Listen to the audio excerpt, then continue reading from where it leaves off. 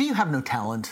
Are you a no-talent person? If so, today's devotional thought is made just for you and me. You know, we live in a world that tends to value talent over character, that tends to give attention to people who have a lot of giftedness or special in some kind of way versus people who are just people of solid values, priorities, judgment. I was thinking about this recently when I walked into a pizza place and they had a little list of things, behaviors they said that require zero talent, but if you practice them, they can have a huge impact on your success. Now, they gave a list of, I think, 10 things, and I don't even remember what all of them were, but I found some. Anyway, I came up with a list of combination, kind of my own. So, devotionally today, if you have no talent, that's great, because here are some things you don't need talent for. You don't need talent to be on time. Many people have the habit of being late. The reality is they are late because they plan to be late. They have a habit of being late. They overestimate how long it is going to take them to get ready to leave.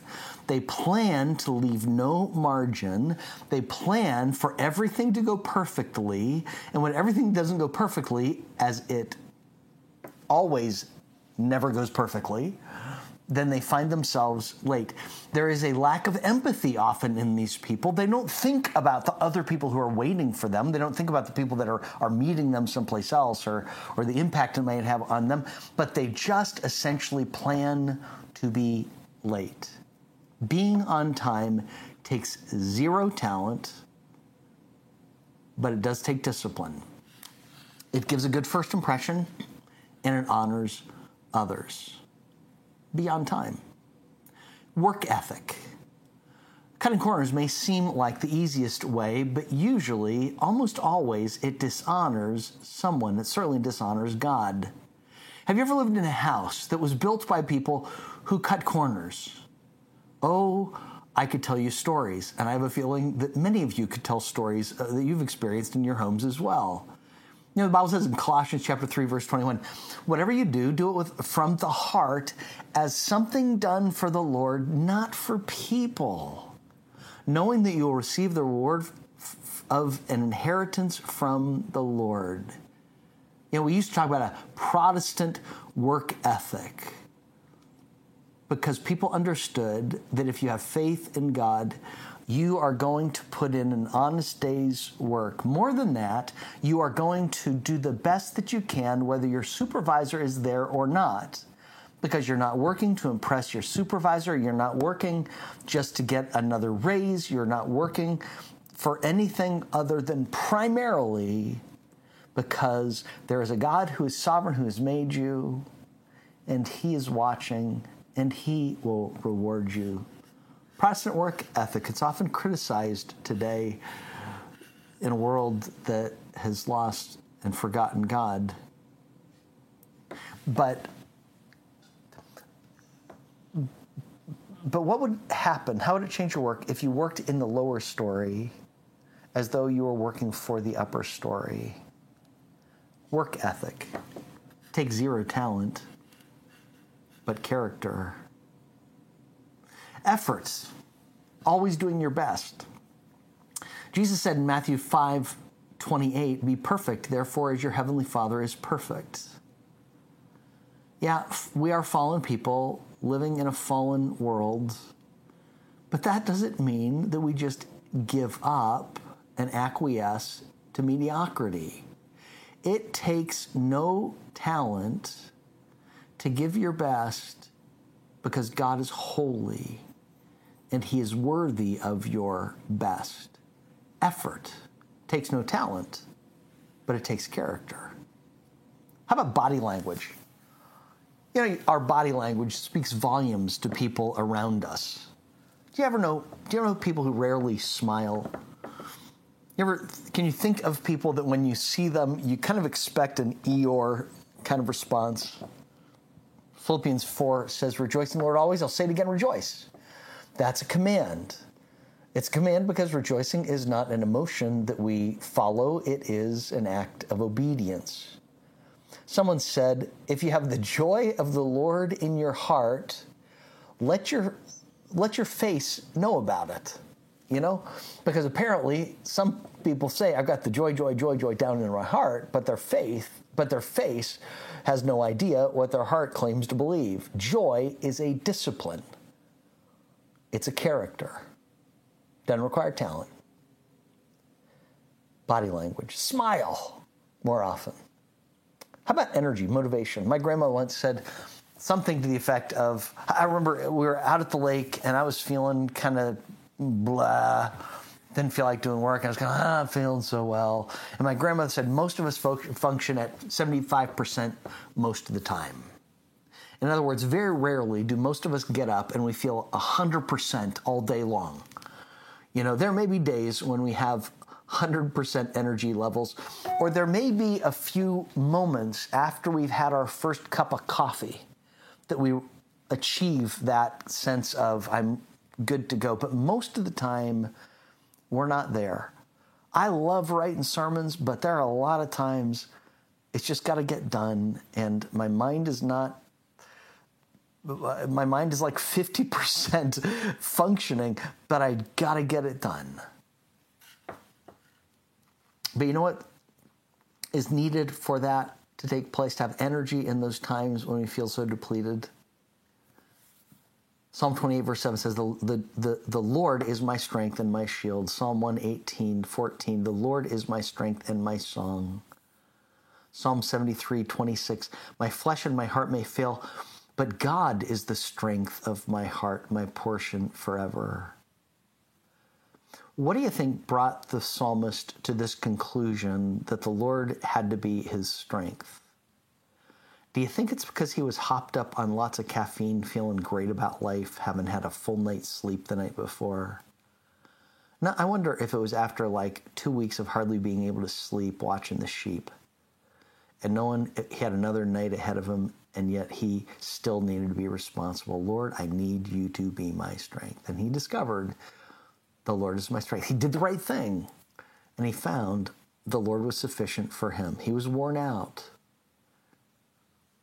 and God showed up. My guess is he may have felt defeated sometimes. He probably felt like quitting. His energy was depleted. It takes no talent to stay focused and to keep walking when you feel like quitting. It takes maturity. It takes character. And that's when we discover the Lord's strength at work within us. Number 6, attitude. Positive attitude goes a long way.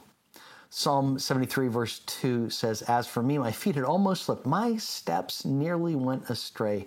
For I envied the arrogant, and I saw the prosperity of the wicked. Basically he says, as long as I focused on the lower story and saw how bad people succeeded in the lower story, and good people hurt and lost in the lower story, and how much injustice was done in the lower story, my feet almost slipped. My attitude was terrible. Verse 16, but when I tried to understand this, it seemed hopeless until I entered God's sanctuary. I was stupid and didn't understand. I was an unthinking animal toward you. In other words, I was stuck in the lower story thinking. I was thinking like an animal. Yet I am always with you. You hold my right hand. He's upper story here. You guide me with your counsel, and afterward you will take me up into glory. Upper story. Who do I have in heaven but you? And I desire nothing on earth but you. My flesh and my heart may fail, but God is the strength of my heart, my portion forever.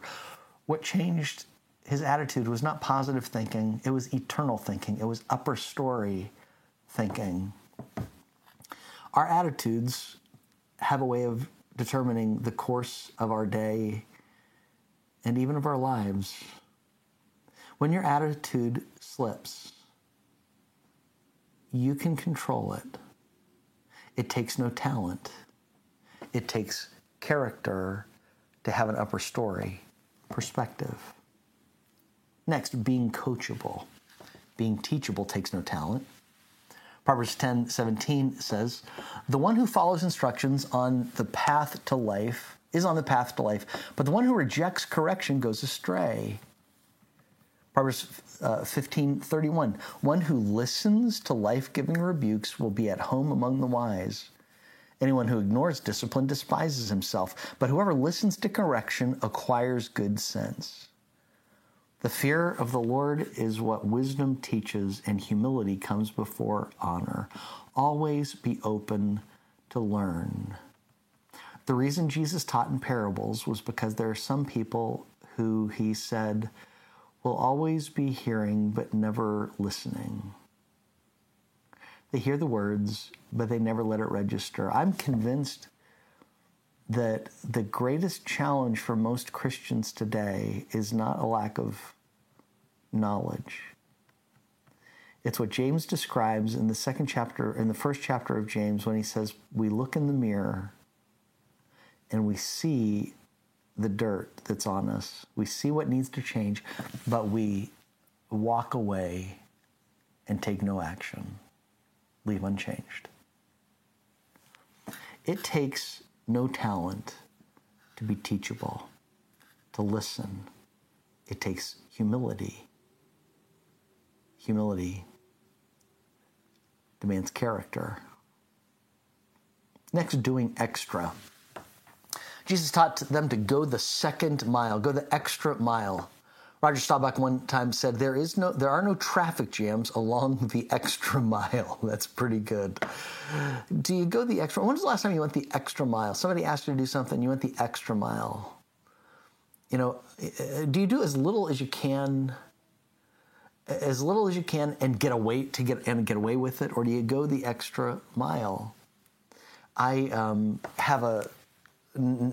have real small yards here, and one of the things that I like to do, it doesn't take a whole lot of effort, is I make sure that when we mow the lawn, that we don't just mow our lawn like to the very line, but since our lawn and our neighbor's lawn basically runs into the same thing, just kind of mow over as far as I can, just so his lawn looks good and doesn't look bad just because mine's been mowed and his hasn't been mowed yet.